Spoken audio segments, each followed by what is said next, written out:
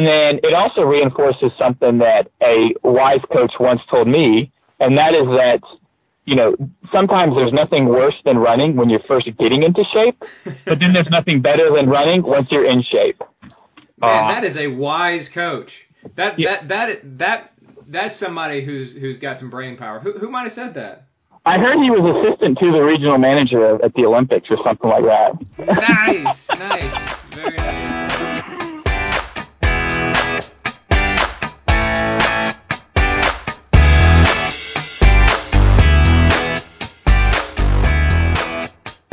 Hello, everybody. Welcome back to the Most Pleasant Exhaustion, brought to you by ITL Coaching and Performance. My name is George Darden. I'm an endurance athlete and coach, and joining me on the phone, Patrick Ollinger, also an endurance coach and athlete in Atlanta, Georgia. Currently calling from Orlando, Florida. Right on. So, yeah, Patrick and I might feel a little bit out of sync if you're listening to us today. It's because Patrick is calling on the phone here. But we didn't want to miss a week. There was a lot of things happening, a lot of stuff going on, some good research to share. And so we didn't want to miss a week. So we have Patrick calling in from the road here on his way back from Florida. So, Patrick, did you have a good time down in Florida? Yeah, it was fantastic. It was my I was at a wedding of a friend, and it was in Orlando, which is a great spot. So I hadn't been to Disney World or Orlando since I was a wee little kid. So it was kind of interesting to be surrounded by kids with Mickey Mouse ears on all weekend. Right on. I have been to Orlando a little bit more recently than you have, as you might know. Between being the father of twin 4-year-olds and having a wife who's a big fan of Disney World and is a travel agent, we've been there a whole lot over the course of the past few years, so very good, very good. Patrick texted me on Friday night and said, can you tell me like some adult-type stuff to do at Disney World? And I said, absolutely. You can go to Tiffin's. You can go to GECO. There's all sorts of things to do. So very cool, man. I'm glad you had a good trip. And then speaking of Orlando, Orlando is one of the cities that bid for the 2020 marathon, U.S. Olympic Marathon Trials, and did not win because, take it away, Patrick. And that is because it was announced that our own hometown of Atlanta will be hosting the U.S. Olympic trial. What? Yay. Yeah. Atlanta will be hosting the 2020 U.S. Olympic Team Trial Marathon in 2020. I mean, it is incredibly exciting news. For folks who are a little older who have been in Atlanta for a while, you probably remember we had hosted the Olympics here in 1996. I was a wee little fella, so I remember it vaguely. But it's exciting to have such a big event in the running community happen in Atlanta. As we talked about on this podcast, Atlanta is the second largest running and walking community. If you just look at the size of the Atlanta Track Club and compare it to like the Boston Runners Club or the New York City Track Club. And it's just exciting to see that all the hard work that Atlanta Track Club has put into, growing the community and also kind of growing it from being just kind of a walking, jogging community to being one where it was thought of as not only having a lot of people, but a high number of quality races and quality runners and quality athletes. And in many ways, this event really kind of helps kind of build that narrative a bit more. As we've talked about before, we already kind of have the Olympic legacy here in Atlanta. From 1996. Atlanta is also a city that's used to hosting events like Super Bowls, college football championships, those kind of things, even NCAA Final Fours. And so it's good to see Atlanta be able to host a great running event like this. So I was super pumped to see this. Now I just got to figure out how I can volunteer to hold the Gatorade or something at mile 18. Right on, man. Very good. And there's a lot of cool things to say about this, both building on what you just said or taking away or what you just said, and also a few things that I want to add. First of all, just kind of building on what Patrick just said there. We here in Atlanta hosted the Olympics in 1996. I was not a wee little lad. I was graduated from college immediately prior to the Olympics. And in fact, working at the Olympic Games as an assistant venue logistics manager at the warm-up track was my first job out of college. And Just it to was great. clarify, were you assistant or assistant to the manager? So no, I was the assistant venue logistics manager, the AVLM they called us. Yeah, so which at the time felt like such a big deal that I was the assistant manager of the venue, and could not have been less of a big deal. But anyway, it was the warm-up track, which is at Cheney Stadium, just about 3 or 4 blocks from Olympic Stadium, and the athletes would warm up at our site, and then they would take little buses 3 or 4 blocks down the street to the Olympic Stadium, and they would complete their warm-ups at Olympic Stadium and then compete. And then oftentimes they would come back afterwards, which was kind of cool. But we had both the Olympic trials about 3 weeks before the Olympics, and then the Olympic Games themselves. And so I got to meet all of my favorite track athletes from the United States, and then meet all my favorite track athletes from around the world as they came to warm up at our track. So that was a very cool thing. But that being said, Cheney Stadium itself, the warm-up track, even the Olympic Stadium, a lot of the venues that were used in the Atlanta Games, we really haven't capitalized on them all that well. And that's not unique to Atlanta. A lot of cities will have Olympic Games, and they'll spend a whole lot of money, and then it's like, wow, that was great. And then that was kind of the end of it. And that's something that's talked about a lot now, like as cities are looking to host it in the future. They're like, okay, what's going to be, what's going to happen 10 years after the Olympics? What's going to be the long-term legacy of that? And I think that Atlanta hasn't necessarily been good, along with a lot of other cities, with capitalizing on their Olympic legacy. And so I do think that over the course of the last few years, like you said, the Atlanta Track Club has decided, okay, this is an Olympic city. We're going to capitalize on some of this Olympic legacy and try and use it to continue high-level sport here in this town. And yeah, I think this is part of that process. I totally agree with you. Yeah, and to your point, like the ways that Atlanta has capitalized on the Olympics were things like, we'll use Turner Field for our baseball team, but that doesn't feel like the Olympics. That doesn't build the Olympic spirit. And that's no offense to baseball, but that's a totally different lane. That's not a very like the Olympics are always very participatory. Like one thing that's interesting, if you watch baseball in the middle of July, it's a lot of like truck commercials, right? It's a lot of commercials geared towards men between the age of like 20 and 40. But if you watch the Olympics, it's a lot of fast food commercials. I've noticed. If you try and watch like pro sports while you're on the trainer, it's really distracting because it's a lot of food commercials, a lot of Hardee's commercials, a lot of Taco Bell commercials, things like that. But anyway, keep going. Yeah, it's a lot. Yeah, exactly. A lot of those type commercials that don't really inspire you to exercise or inspire you to be an athlete yourself or go for the gold. But the Olympics are just a totally different mindset. I mean, you watch the Olympics with your mom and your sister and girlfriend. Everybody watches the Olympics. It's much more participatory. It's it's much more about the stories of the athletes, more so than just their batting average and their kind of stats, so to speak. So that's an interesting point you brought up about how it kind of allows Atlanta to kind of build on some groundwork that was kind of laid in the Olympics. It also allows Atlanta to just kind of build itself up as, hey, not only are we a great city for events, but we're a great, like, for spectator events, like you come and you watch the Super Bowl or you come and you watch the Final Four. You can come and be active yourself, right? Like, I didn't think it was a coincidence that the other two of the other cities that were bidding for this were Austin and Chattanooga. No one goes to Chattanooga to like drink and eat. They go to Chattanooga to run an Ironman or to be outdoors, to kind of do something, to be an athlete themselves, to be an outdoorsy person themselves. And to me, this event, even though most folks will not be running the event itself, it feels much more, like I said, participatory. You can volunteer at the event. It's more like Peachtree than, like a spectator sport. Yeah, and with that in mind, we had talked about, when we talked about the Publix Marathon, the Georgia Marathon, which is changing its name next year to the Atlanta Marathon. With the end of that event this year in 2018, they had announced that in 2019 they were changing the course. And then with this announcement that Atlanta is getting the Olympic marathon trials, they said that the Atlanta Marathon is now going to be the day after the Olympic trials. And so you're going to have like this weekend where you go out and you watch the Olympians or the future Olympians attempting to qualify for the Olympic team, and then you can go out and run a marathon yourself the next day on hopefully some of the same roads. It's not going to be the exact same course because the Olympic trials course is going to be, it's going to be a 4-loop course. It's going to be 3 7-mile loops and then a 5-mile loop.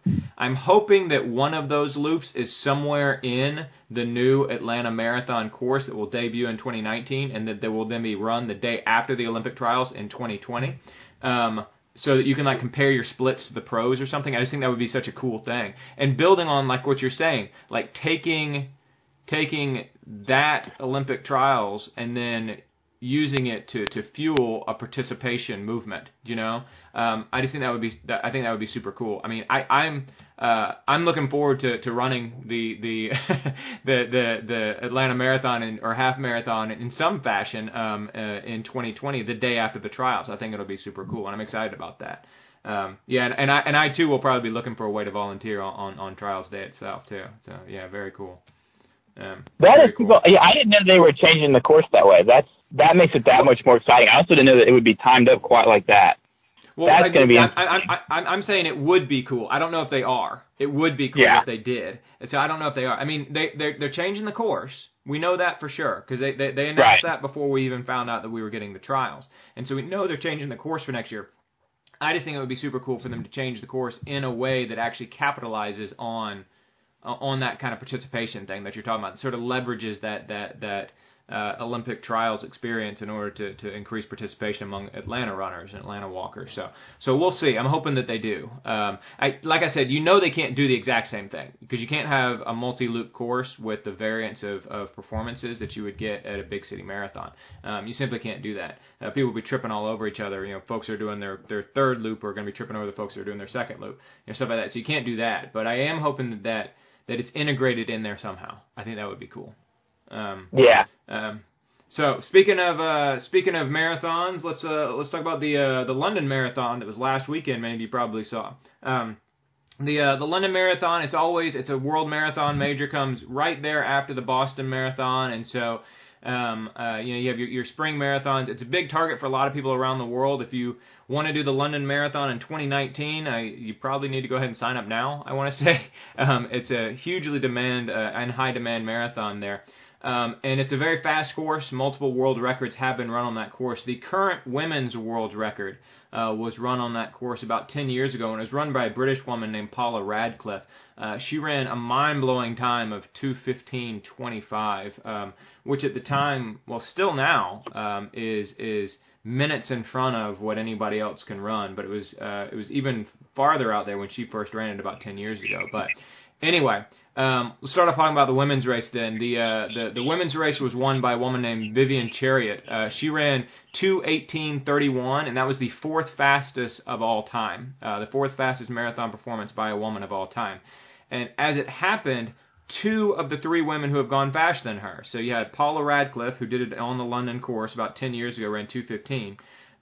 She was in the commentary box watching. And then 2 of the other 3 women who have gone faster than Vivian Chariot were actually in the race. One of them was Mary Keitany, and the other was Tirunesh Dibaba. And both of them went out very expressly with the goal of trying to break Paula Radcliffe's record. Keitany and Dibaba, they started at 2:13 pace, as a matter of fact. So they went out not only with a mind to beating Paula Radcliffe's record, but actually to crushing her record. And they were paced by one of Keitany's training partners, and we'll talk about that in just a second. Vivian Chariot, and a woman named Bridget Koski, they ended up finishing 1 and 2 later on, but they kind of led this chase back. Chariot and Koski were 29 seconds behind at 5K, and at halfway, Mary Keitany went through halfway at 1:07:17, and Vivian Chariot was a minute and 40 seconds behind. She went through at 1:08:56. But people start too fast. The pros start too fast. And when you're trying to break a world record, if you're trying to run faster than anybody's ever run before, you're probably only going to be able to break it by just a little bit. So going out, 2 minutes faster than that, or on a pace to break it by 2 minutes, was a little bit insane, a little bit suicidal. So Dibaba ended up falling off the pace at like 12 miles, then she caught back up, and then by about 19 miles she was in and walking. Mary Keitany ended up slowing down a whole lot, and she ended up finishing 5th in 2:24.27. So her splits ended up being 107, then 117. So a 10-minute drop off between her first half and her second half. Chariot, on the other hand, she ran through the halfway in 108.56, and then she ran the second half in about 109.40, so that she was able to finish in 2:18.31, and looked brilliant crossing the finish line.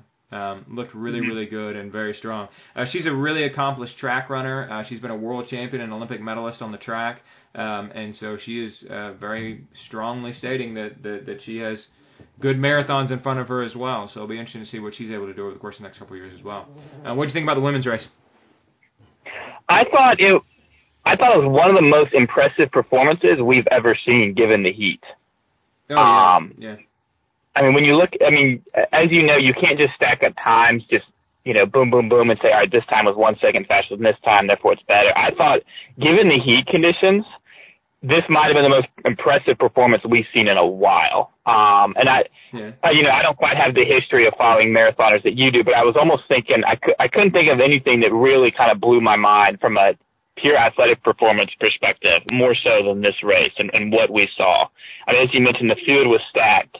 And not only were they stacked, but they were going, and they really didn't drop off for a while. But it's not as much as you would think, given the conditions. Yeah, you mentioned the heat. So it was about 70 degrees, which is brilliant for spectators, sounds super nice. But as we've talked about on this podcast before, that's about 25 degrees hotter than the ideal temperature for marathons. That history and science has proven is the ideal temperature for a marathon. 70 degrees, you're generating a lot of heat running at that high of an intensity for more than 2 hours. That's going to catch up with you, and clearly it caught up with Keitany and Dibaba. But Right. Chariot kind of cruised on through and was able to run the 4th fastest of all time in what was a fast course, certainly, but in less than ideal conditions. You mentioned the heat. It's worth kind of retconning a little bit our last talk when we were talking about the Boston Marathon. You and I were looking at the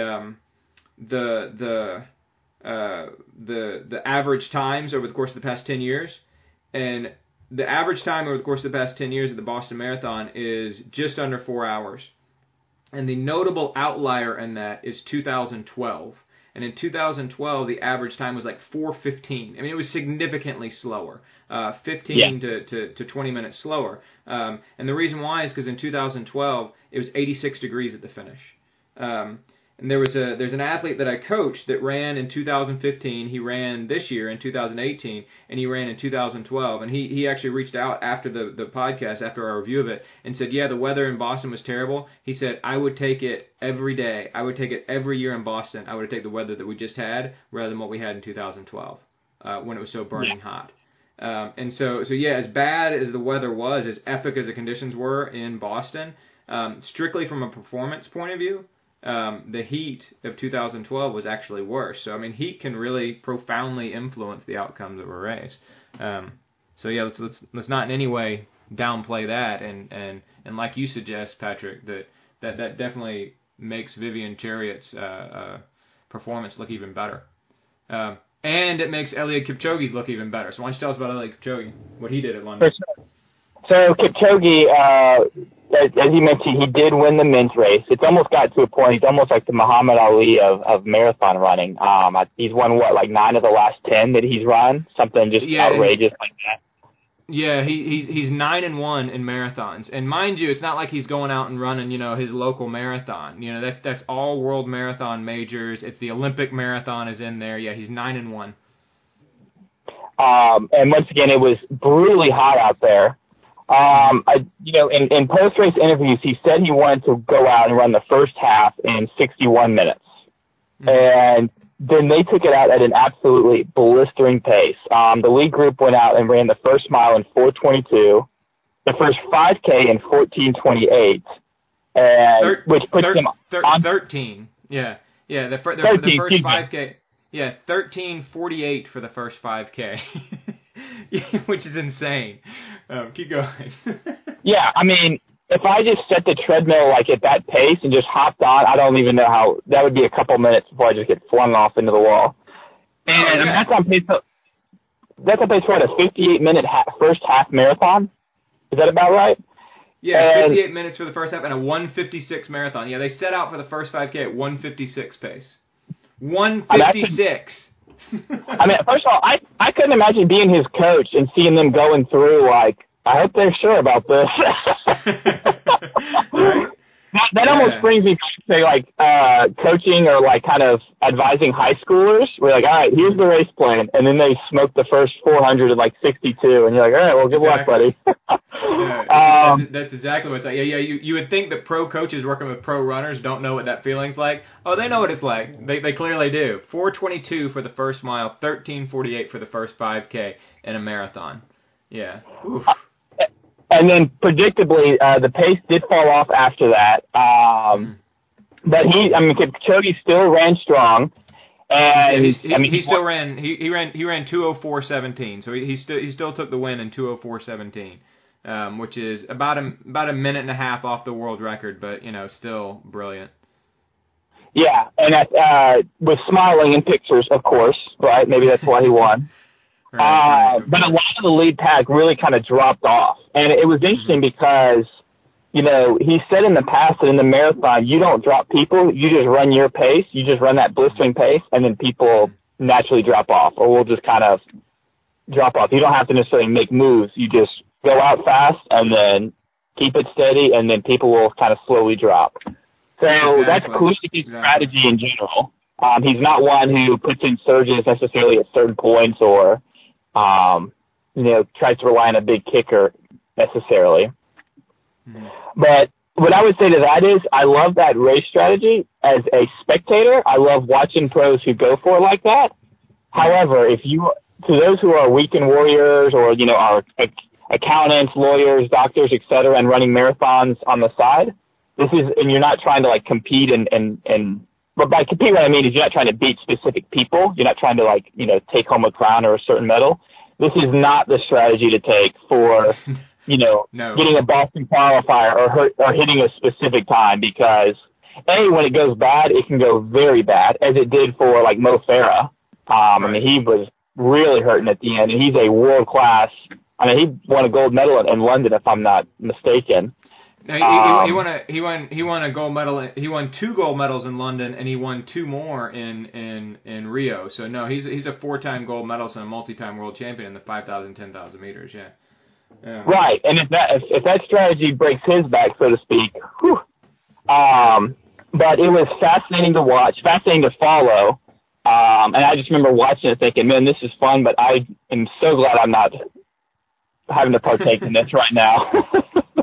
Yeah, well, and to your point, that race broke everybody except for the winner, and the winner was the greatest marathoner, certainly of the past decade, and potentially the greatest marathoner of all time, Eliud Kipchoge. He's run 10 marathons, and he's averaged 2:04:44 for the 10 marathons that he's run. Right. 2:04:44 for those marathons, just incredible. And in defense of Mo Farah did end up hanging on and running 2:06:21. He ended up that's a new British record. And so he ended up finishing 3rd in a new British record there. But after the race, he was quoted. He said, talking about the pace, "It was ridiculous, do or die. But you go with it or you hang back. I just said, go with these guys, see what happens. If you're gonna die, you're gonna die." And so yeah, he was clearly rolling the dice, and it worked out pretty well for him. But yeah, for those of us who can't go to major marathons and who don't do this professionally, yeah, rolling the dice like that might not be the best way to go about it there. And it's worth mentioning, kind of circling back around to the women's race.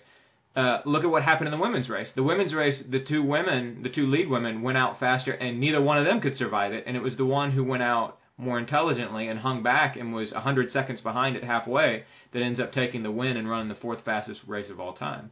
And so yeah. Eliud Kipchoge can do this and can hang on to this. Nobody else can. Right. Yeah. except maybe for Yuki Kawauchi. Now Yuki Kawauchi couldn't run this fast, mind you, but he's certainly hard as nails. And so in our we're not going to make it a weekly segment where we have a Yuki Kawauchi news update, but I did want to say one quick thing here about Yuki Kawauchi before we move on to talk about our research here. There's been a lot of talk about Yuki Kawauchi and how great it is that he's an amateur, and that he works full time at a school, and he's an administrator at a school there in Japan, and he kind of does this in spare time for fun.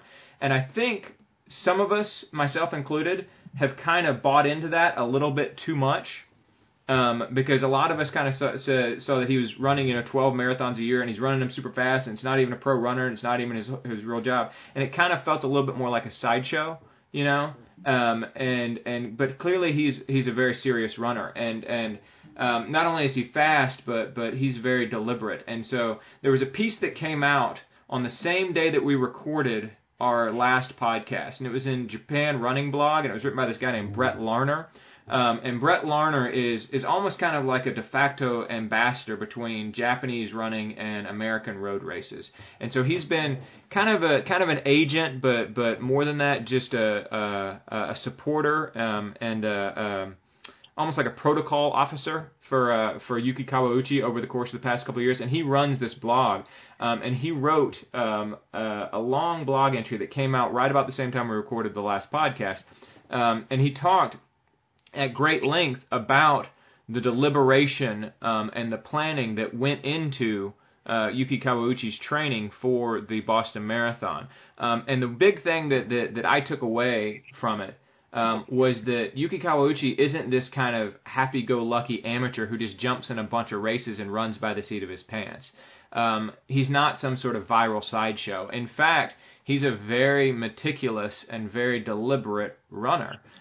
He races a ton and he goes really, really fast, but that doesn't mean that his training is haphazard, or even his race schedule is haphazard. So Brett Larner wrote in that Japan Running Blog, he wrote, "How did it happen?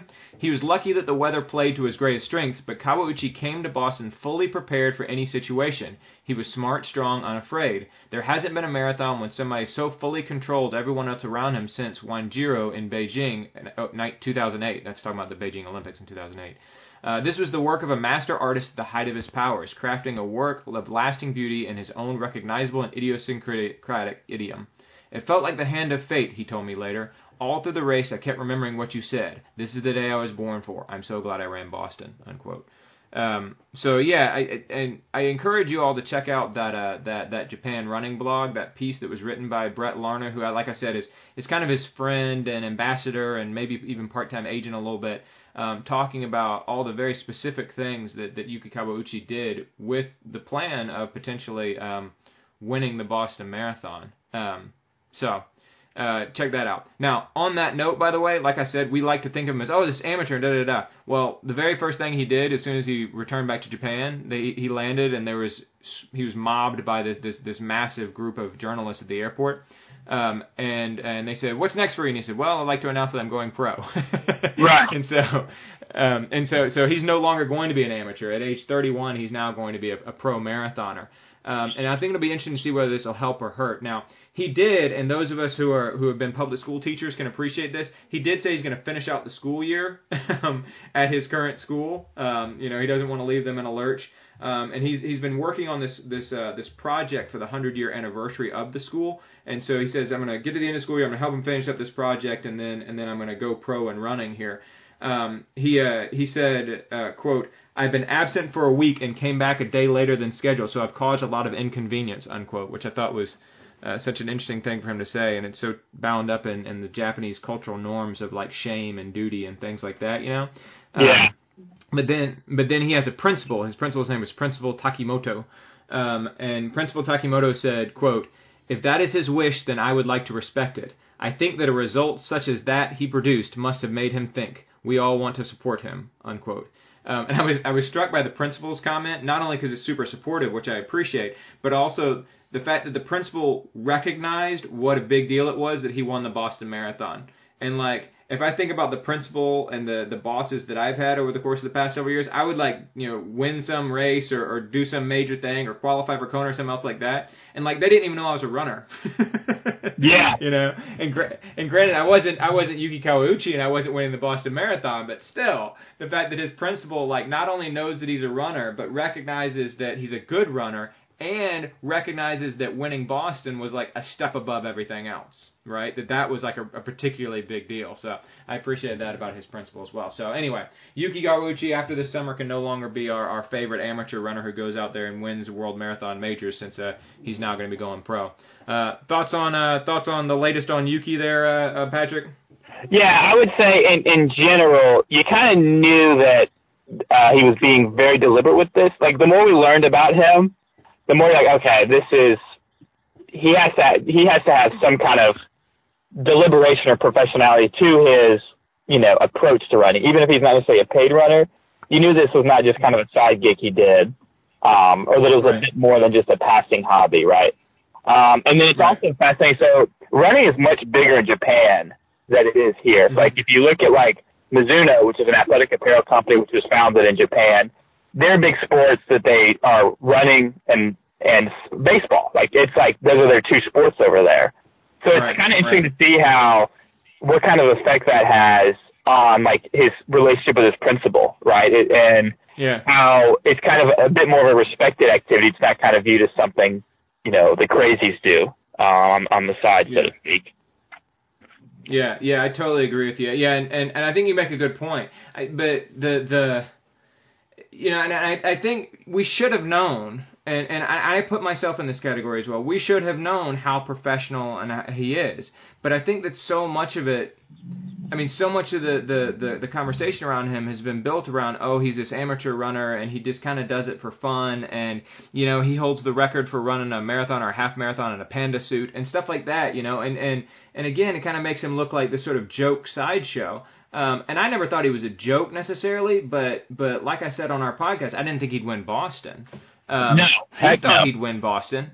Yeah, he thought he'd win Boston, and he prepared specifically with a mind to winning Boston. But he did it in his way, which involved running 4 marathons in the 4 marathons in the 4 months leading up to Boston.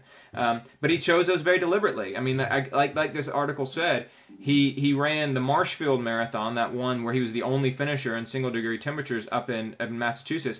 One, because he wanted to have extreme cold, because he knew that was a possibility in Boston. And 2, he actually spent a lot of time when he was on that trip running the Boston Marathon course.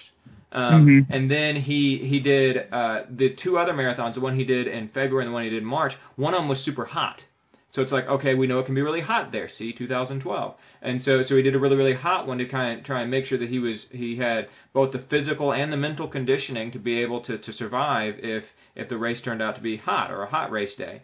And then one of the other ones he did was had a lot of hills in the back half. And so the course kind of mimicked the Boston course. It had a lot of downhills in the start and a lot of uphills in the back half. And so again, you look at that and you're like, he's just kind of racking up his sub 220 marathons. He's just kind of doing his viral thing.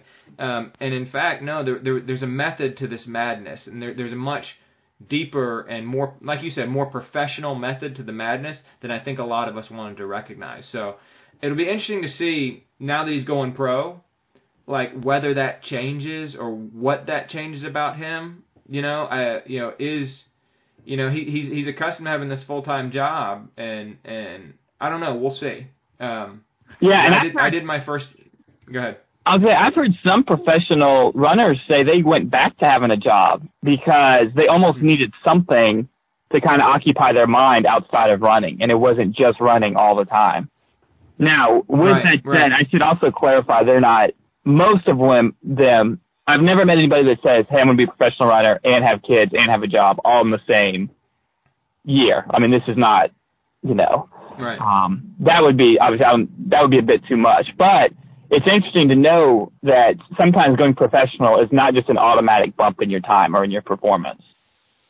Right. I mean, we'll see. And I do think we're going to be talking to a professional runner next week on the podcast.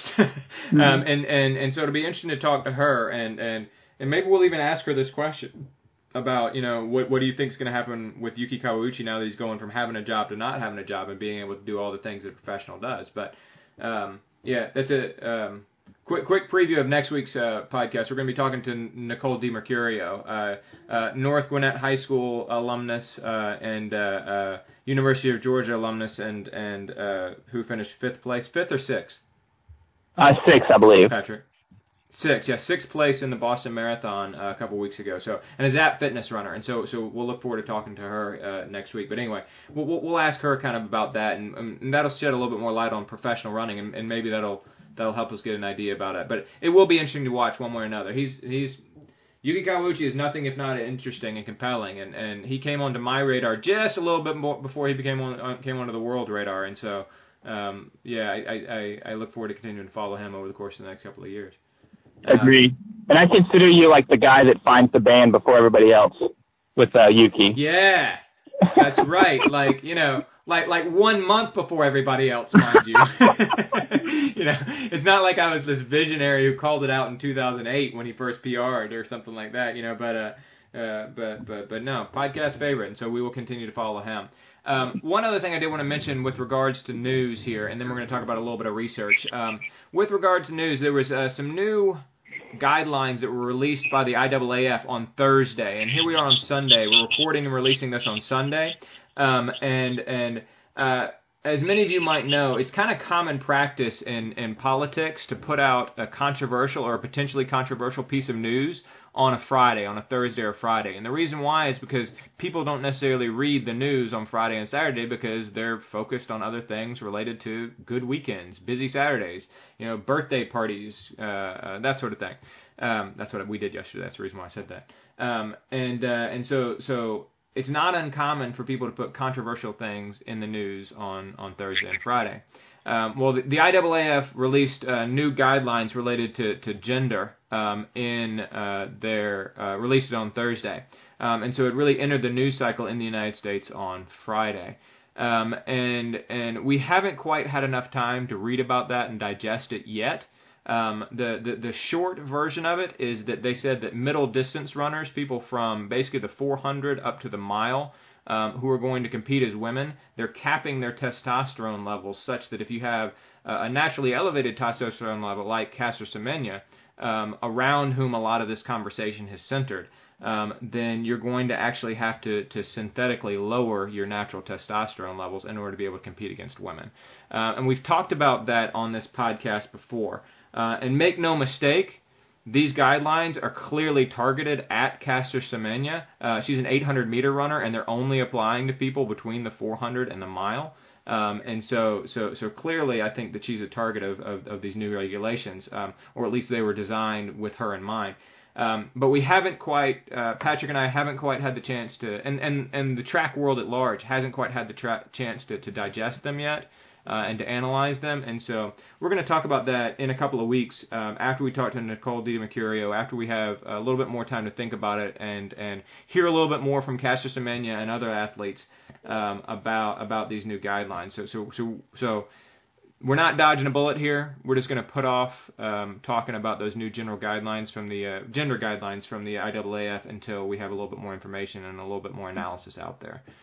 So stay tuned for that. Do you have anything to add about that, Patrick? No, other than to say I obviously have my initial thoughts, which I had when I first saw the headlines. But as you said, initial thoughts aren't always complete or comprehensive or accurate thoughts. So we want to take some time to digest this, do a bit more research, and find out what's really going on before we broadcast an opinion or a reaction. Yeah, absolutely. We live in the 24-hour news cycle in the social media world where people will tend to post something prior to really digesting it, and sometimes they look back at what they posted or what they recorded and they regret the fact that they did it. We're going to try and buck that trend a little bit, and we both had initial reactions to it and some strong initial reactions to it. And if you want to listen to some of my thoughts about backgrounding the issue itself, you can go back and listen to the review of the 2016 Olympics that I recorded a couple of years ago before Patrick came on the podcast. And I talk about Cassius Dominion on that installment of the podcast. But this is obviously the development that we want to explore and that we want to talk about a little bit more. So we will in a couple of weeks. So stay tuned and be sure to join us then. But for now, this week, let's talk about some research that came out this week. Patrick, you go first. Sure. So this research kind of takes a bit of a different topic that we've been discussing with the marathons and the new rule. But as many folks know, physical inactivity is actually considered a pandemic, both nationally here in America and globally. More and more people are suffering from health outcomes related to a lack of activity in their life. And as most folks who listen to podcasts know, physical activity is a key to a healthy life in general, and even lower healthcare costs. Humans were designed to be active and to, to be roaming and to kind of have different physical tasks that they have to take on each day. As we become more and more of a sedentary society, there are, health outcomes or poor health outcomes that come from that. Now, Science Daily Journal ranks physical activity as the fourth leading cause of death worldwide, which gives you just an idea of how much of a problem that is. And although evidence for the benefit...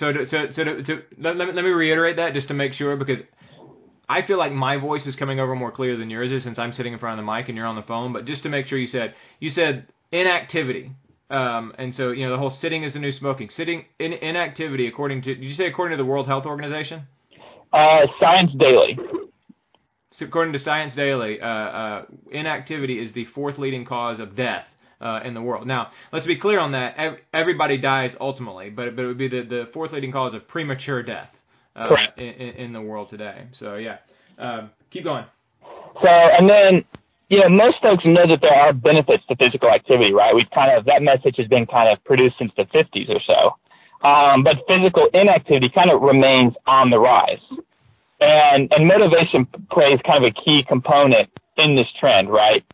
Big reason a lot of folks are physically inactive is because, quite honestly, they don't have a reason to be active. They don't have a reason to get up and do something. They don't have a reason to turn off the computer and go outside or to, engage in physical activity on a systematic or daily or, as a part of a routine.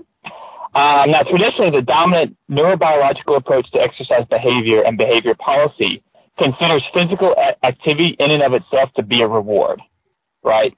So it's considered that it's rewarding to have physical activity, therefore we just have to convince people to do it. And then they'll do it, and then they'll kind of naturally realize how great it is. However, exactly, yeah. Negative kind of effects. Sorry to talk over you. Like I said, since Patrick's on the phone, we're not totally in sync with one another. But yeah, just to say, so what is woven into that assumption is that the reason why people are inactive, the reason why people are not outside pounding the pavement or riding their bikes or swimming or whatever happens to be, is that there's something that's preventing them from doing that's like logistical.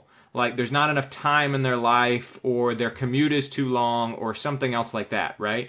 Or they're too busy with their kids. And so if you can encourage people to find a way to make the time in their day, then they'll make the time in their day, and then they'll find that exercise is so fundamentally rewarding that they will continue making the time in their day. And so there are very specific effects or consequences of taking that approach. Like if you think about the policy behind that. If that's the approach you're taking and you want to create a policy that's going to encourage people to become healthier because that's going to cost less for healthcare and everything else like that, you would then say, okay, we're going to mandate that everybody has a 1 hour lunch break in the middle of their day, 30 minutes of which they can use to exercise, right? And so you can build in policy around that if you believe that there is a fundamental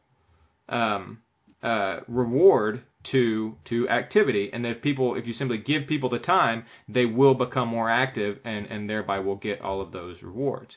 Right. And so what this study that, go ahead. And I say, at a younger age, since you're a school teacher, you'll appreciate this. Then that says, all right, we have to have 1 hour of PE, and PE is just, Here's a bunch of bouncing balls, now go play, that kind of approach. Right. Yeah, totally. And it's, I've often said that one of the biggest differences for me when it comes to there are several, but one of the biggest differences for me when I started coaching adults rather than coaching high school students is that high school students, they're busy, they got a lot going on, but they got the time, because that time is literally carved into their day. Their school ends in such a way that they then have practice where their whole big team gets together and practice at the same time from 3:30 to 5:30. Done. And then they go home and they have their dinner and they do their homework and then they go the next day and they repeat the whole thing again, right? Adults don't have that. Adults can schedule stuff, but they don't have a time every single day that's carved out of their day during which physical activity is there. And then as you just suggested, kids can even take an elective or a requirement, a physical education requirement, which will then schedule another hour in the middle of their work day to do it. Not having those specific schedules, I think, is huge. But again, but this is all predicated on, and what this study's getting to, and I'll let Patrick get back to it in a second. It's predicated on the idea that if you give adults time, if you were somehow to recreate that situation for adults, if you give them the time, they will want to do it. And they will find their rewards in it, and they will therefore become more physically active, and not only individually, but as a society, we will reap the benefits of having a healthier population. Mm-hmm. That's the presumption.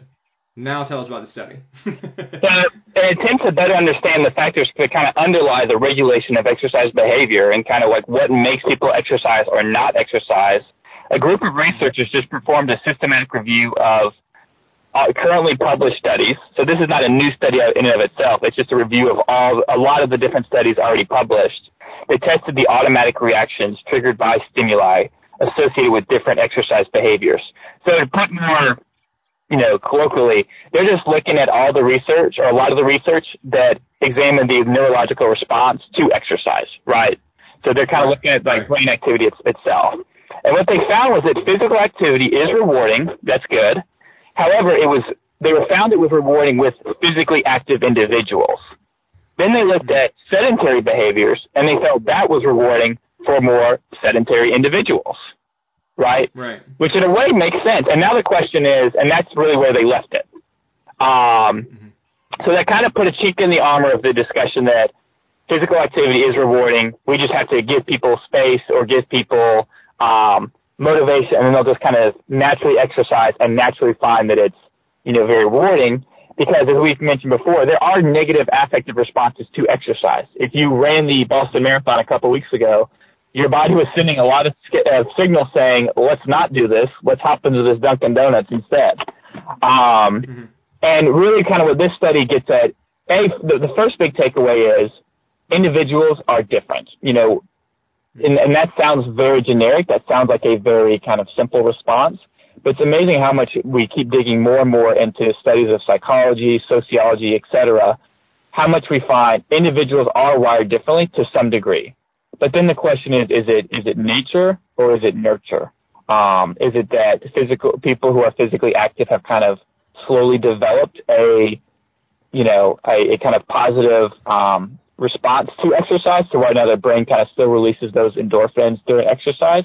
Or is it that, they're kind of naturally hardwired that way to be more active? So to me, that's one of the big takeaways, is that everybody's different. And then it also reinforces something that a wise coach once told me, and that is that, sometimes there's nothing worse than running when you're first getting into shape, but then there's nothing better than running once you're in shape. Man, that is a wise coach. That's somebody who's got some brain power. Who might have said that? I heard he was assistant to the regional manager at the Olympics or something like that. Nice, very nice. Yeah. Very good. No, that's actually, and that was one of my takeaways when I was thinking about this. And so the first takeaway I had is just this notion that there's rewards for inactivity, because I think most people listen to this podcast, and certainly you, Patrick, and I appreciate the rewards of activity. We appreciate what being active gives us. Right? Yes. We appreciate the positive neurons and the endorphin flow and all those other side benefits as well. We appreciate all of that stuff. But what this suggests is that all the stuff we get from being active, people who are inactive get that stuff too from being inactive. Yep. And that in and of itself is a huge potential finding. The fact that somebody can define themselves both chemically and sociologically by being inactive as much as we can by being active. I think that's huge, and that matters, because I think about like how hooked we are on this stuff, and so people can be similarly hooked on inactivity just the same way we're hooked on activity. And then in turn, that kind of leads into that super wise point that you just mentioned from some brilliant coach who must have been an assistant venue logistics manager during the 1996 Olympics. But there's a lot of inertia, right? Yep. That if somebody's inactive, there's a lot of things that are conspiring to keep them inactive, and it's not just that they don't have enough time in their life. That there is in fact things that are conspiring to keep people inactive, and it's going to take a little time to overcome that inertia.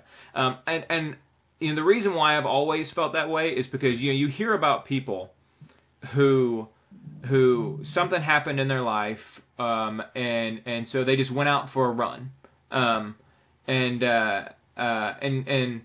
I'm reminded of your story about the Boston Marathon bombing, but I don't think your story about the Boston Marathon bombing quite applies. But you hear about people who got divorced, or they're sitting there watching TV, or something happens, and they just laced on their shoes and they just went out for a run, and they were hooked from the start.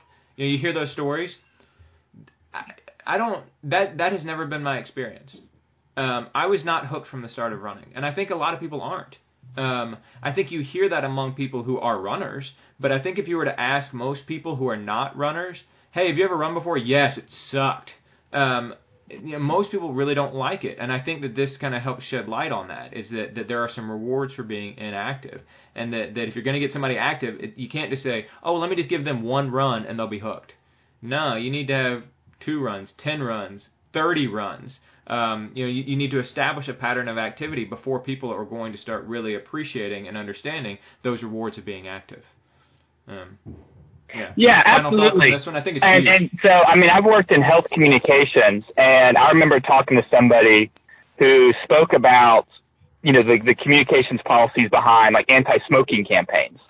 And one of the big things they always say is essentially it's going to hurt now, but you just have to make it like 30 days, and then you'll be in a whole new world, so to speak. And I can't really speak from firsthand experience, and they just talk, and I almost wonder if the same thing applies to exercise or physical activity, where you can't tell somebody, go for a run and you'll love it, or don't be lazy.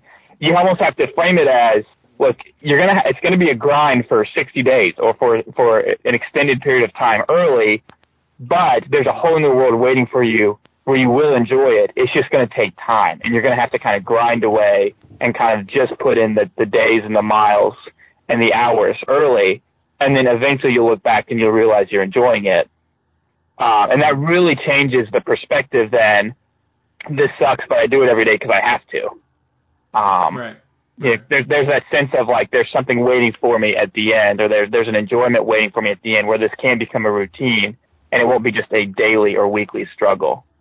I mean, and it's probably made worse, frankly. Like the inertia is probably made worse by culture. If I did a road race yesterday, my first road race in 6 months, Patrick. I did so it went well, man. Thanks. Just glad to be back out there. And quick shout out to often podcast listener Drew Wilkinson, who put up a sign that said "Welcome back, George," and played my request when I ran past him and stuff. So that was actually, it made what was already kind of a special and important day for me even more special and more important. So Drew, if you're listening, I appreciate your support of me specifically and of the Jonquil City Jog 5K more generally. But anyway, I went out there and did it, and there's definitely those of us out there who we embrace it, and we have the stickers on our car, and we have the T-shirts talking about the other races that we did, and we have the gear and everything else. And if you were somebody who's never really done that before, and you showed up on the starting line yesterday and you saw that, and you're not one of those people, you're not part of this tribe, it's probably even more intimidating. It probably creates even more inertia that makes you not necessarily want to get off the couch. I think this study, I'm glad that you brought it. It has me thinking a lot more about and respecting. It has me being a lot more respectful of why it is that people continue to remain inactive rather than just, hey, let's all put on shoes and go out and run because we're all going to love it and it's awesome. Right. That's just not how it works. Yeah. So good piece. That was interesting, and I do look forward. Yeah, one of the other things that study said at the end was more research is needed. And as somebody who does research, I can tell you that's pretty much a standard line at the end of most research studies is, hey, we need more research in this area. I really do think it's true for this one. I think there's more that's necessary, and so I do look forward to hearing more about it in the future. And I'd like to add one final point that I just thought about. So we talked about the marathon trials in Atlanta in 2020. One of the things I'm looking forward to about that too is I can tell you how many family reunions and social functions I've been at where somebody says, you're a runner, like who's chasing you? Why do you do that? And it's hard to explain to people who've never done it because in a way it doesn't make sense. And you get that it's a lot of effort for seemingly little tangible rewards, because they can't feel what I'm feeling when I'm racing. But I'm looking forward to having an event where maybe people who are not runners can kind of go and see and understand this is what a marathon looks and feels like. This is what the atmosphere feels like. For folks who can't go to Boston with me or can't go to different marathons with me, maybe they could see like, oh, this is what the excitement is about to some degree. So that's a bit more external, sure. And this study is more internal about the internal rewards you receive. But that is definitely one thing I really look forward to about this marathon trials coming to Atlanta. Yeah, me too. That's an excellent point. I appreciate your tying that back around. And those external and internal things, they kind of go hand in hand, you make external changes and they can cause internal changes and vice versa. So, yeah, very cool. All right, let's talk about my piece of research real quick, and then we'll wrap it up here. I did one that it was great that I happened upon it yesterday because it actually it dovetails into a conversation that I literally had yesterday. But yesterday I went to a birthday party with my sons, and it was an outdoor birthday party, and for 2.5 hours they were constantly moving. And they're running all around, and then they got home and they wanted to scoot, get out on their scooters and all that sort of thing. And when we were at the birthday party, this older girl, who was about 15 or 16 probably, looked at them and was like, how do they do that? Like, how do they keep on going like that? And so with that in mind, I happened across a research study that came out just this week in Frontiers in Physiology, the journal Frontiers in Physiology, and it's entitled Metabolic and Fatigue Profiles Are Comparable Between Prepubertal Children and Well-Trained Adult Endurance Athletes. And so essentially what they did is that they studied the endurance profiles of kids, prepubescent kids before they went through puberty, boys, and they compared them to adults. And they said, all right, is there some physiological reason why it is that kids seem to be able to go? It was interesting because the researcher was one guy from Australia and one guy from France. They worked together on this. And one of them said, sort of at the outset, one of them said, during many physical tasks, children might tire earlier than adults because they have limited cardiovascular capability, they tend to adopt less efficient movement patterns, and they need to take more steps to move a given distance.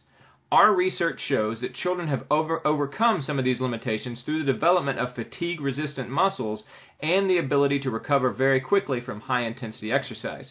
And so, in other words, when you take kids they took a group of kids that were between 8 and 12 years old. Again, they were all boys. And they said when you look at the way that they move very inefficiently because they're still kind of getting to know their body, right? Right. And then they said they also, because their hearts are smaller, their lungs are smaller, their veins are smaller, and so they have limited cardiovascular capability. Their ability to deliver oxygen to their muscles, that's lesser. And then, of course, their legs are shorter, and so they take more steps for a given distance. So you combine all those sorts of things together, and they're very inefficient as creatures, as people, right, as athletes. But then what they basically found was that that kids between the ages of 8 and 12 overcome all of those metabolic and physiological inefficiencies by being in really good shape, frankly. They develop really fatigue-resistant muscles, and they're able to recover really quickly from high-intensity exercise. So let me tell you the way that they came to that. They had 3 different groups. They took one group of 8 to 12-year-old boys. and then they had one group of adults who were inactive, and then they had one group of adults who were very active. They were national class runners and triathletes, and so very active adults, inactive adults, and 8 to 12-year-old boys. And then they did something that probably borders on the sadistic or unethical. They put them all through a cycling test, which I can imagine subjecting 8 to 12-year-old boys through a cycling to exhaustion test. But anyway, that's what they did. And they got IRB approval to do it, so they must have had some safeguards in effect. So anyway, and they put them all through, and they said the findings. They said, we found the children used more of their aerobic metabolism and were therefore less tired during the high intensity physical activities. They also recovered very quickly, even faster than the well-trained adult endurance athletes, as demonstrated by their faster heart rate recovery and their ability to remove blood lactate. And so kind of fascinating here. They excelled. The kids exceeded the inactive adults in every way, in every measure.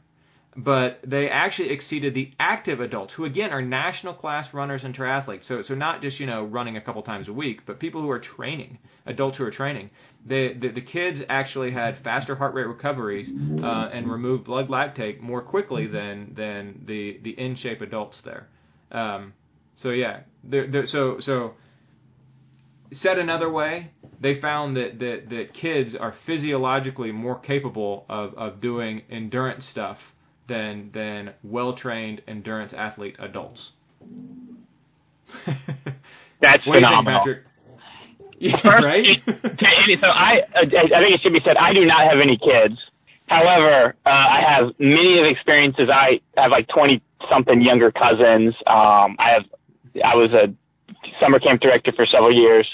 Anybody who's ever been in charge of children for any given amount of time probably has the same reaction as that 15-year-old you described. You're just wondering, how on earth are these people doing this? And the fact that it's been proven, scientifically, like why they have such a strong motor or such a long motor is just fascinating to me. I mean, I told you I've been in Orlando this weekend. I wish I could count the number of times I would see, a poor mom or dad just walking and the kids just running circles around them the entire time, just absolutely like they are just getting out of bed and the dad or the mom is just absolutely dying. Right. So that's a good example. So what this means is you think about it in like the Disney World context, right? And so in the Disney World context, first thing in the morning, the parents are going to be able to outperform the kids, if you will, right? The parents are going to be able to rush to the ride after they rope drop the park and all that sort of thing. So the parents are going to be more physically capable of putting out a higher physiological performance than the kids are at the beginning. But by the end of the day, the kids and the adults, having put out multiple efforts, multiple walks across the park, multiple waiting in lines, multiple, the physical stress that comes from being a roller coaster. Like, by the end of the day, the kids are going to be recovering from all of those more quickly and ready to keep on doing them, whereas the adults are going to have that accumulated fatigue from throughout the course of the day. And so the adults are actually going to be more worn out by the kids than by the end of the day. Absolutely. And I got to tell you, like, I was talking to one group of parents, and they're like, oh, we're doing, like, one per day for, like, 5 days or something in a row. And I was just like, God bless you. I don't know how, but, like, the kid probably recovers and is, like, ready to go for another day at Magic Kingdom or whatever. And that, to me, is almost their kind of real superpowers, their ability to recover from a soccer game or something and then play in another soccer game or play in another baseball game. Yeah, for sure. And, my sons, but back to the Disney context, we did this thing called Early Morning Magic one time, which was super cool, and Casey the travel agent can tell you all about it. But they let you into the park early, and they let you get on 3 rides in Magic Kingdom. And one of the 3 rides they let you get on is this one called the Seven Dwarfs Mine Train. And because very few people get to get in for Early Morning Magic, you get to just ride it over and over and over and over again, just in a row. We rode that frickin' ride 7 times in a row. And the only reason why we got off after 7 times is because Dad said, "I need a break. We got to get you got to let me return to equilibrium here. Like, I need a break." And my sons were ready to keep on going, and so we took a break, and then we got on the frickin' thing again. But I might be stretching the findings a little bit here, But again, the idea that they're recovering, that physical effort is harder on them based upon their physiology, but yet they recover from it more quickly. So it's easier for me to take, but yet they recover more quickly. Yeah, kind of fascinating. So it also has some significance, by the way, with like what to do with your kids. If you're an adult who's trying to figure out, I want my kid to be an athlete and I want them to be active throughout the course of the rest of their life, what's the best way to do it? One of the French researchers said, our study shows that muscle endurance is often very good in children already, so it might be better to focus on other areas of fitness such as their sports technique, sprint speed, and muscle strength. This may help optimize physical training in children so that they perform better and enjoy sports more. And so in other words, if you have a kid who wants to run the local 5K, his muscular endurance is probably already good enough to run the local 5K. And you're better off actually focusing on other things rather than just having them go out and run with you. Which I think is interesting. And then also they said, and this is probably more significant in terms of epidemiology, but they said the onset of physical issues related to activity, is there some reason why adults have less muscular endurance do your muscles change somehow developmentally when you cross over into adulthood that makes us more susceptible to all the diseases like diabetes that are related to inactivity? And so is there a muscle change that takes place? Not just like a training change and not just like a shift in your life where you move from being more active to less active, but is there actually something developmental that happens during puberty that makes our muscles less able to endure, that decreases our muscular endurance? And I think that's potentially a really interesting one. And of course, that derives from the fact that these kids, 8 to 12-year-old boys, have better muscular endurance and recover better from activities, have better lactate clearance than highly trained adults. So is there something that happens to your muscles when you go through puberty that influences your lactate clearance ability and the fatigue resistance of your muscles? We'll see. Yeah, more study to be done, like we were saying before. Yeah. Absolutely. Final thoughts on that one there, Patrick? Yeah, my final thoughts are it's two things. One, I wonder how that then ties into kind of the intrinsic motivation. If going for a roller coaster ride 7 times in a row is going to be something that leaves you dead for the rest of the day, that does kind of change the calculus with how motivated you are to do something, whether it be to run a 5K or ride a roller coaster. And then I just want to agree with those researchers that said their takeaway was the best way to foster, or one of the best ways to foster activity in children is to teach them sports technique. Because I can just tell you, growing up, I loved playing baseball outside and soccer and kickball and kick the can, etc. But once I learned, like, I hear the rules and here's how you throw and how you catch, then my love of the game just shot through the roof, because then you can understand. Then you're not just kind of running around aimlessly. And so it's interesting, more often than not, one of the reasons people are not motivated to do something, not just in terms of activity, but in anything, is because they don't know how, or they don't know how to do something successfully, so they just give up, or they don't do anything. Like, I know nothing about computers, so when something goes wrong with my computer, I don't really dig deeper and kind of push through. I just kind of say, well, I'll unplug and replug and hope that helps. So that was kind of one of my big takeaways, is then kind of they have that physical capacity, so then growing their knowledge for how to use that capacity may be the best way to kind of engender a lifelong love of the game or love of activity. Yeah, and certainly any of us who have done triathlons and have had to learn how to swim as an adult can appreciate learning motor patterns, swimming motor patterns as a child. I mean, the people who swam growing up, even if they only did like summer swimming, those people who swam growing up, they swim circles around us in triathlons because we just don't have those motor patterns, and they're just not encoded in our neurons the way they are for people who learned them when they were prepubescent. So yeah. I can certainly appreciate that from a first-hand point of view. Well, Patrick, have a safe trip back, man. Thanks. Look forward to seeing you and catching up. All right, and everybody, don't forget to tune in next week to listen to our interview. Thanks for listening.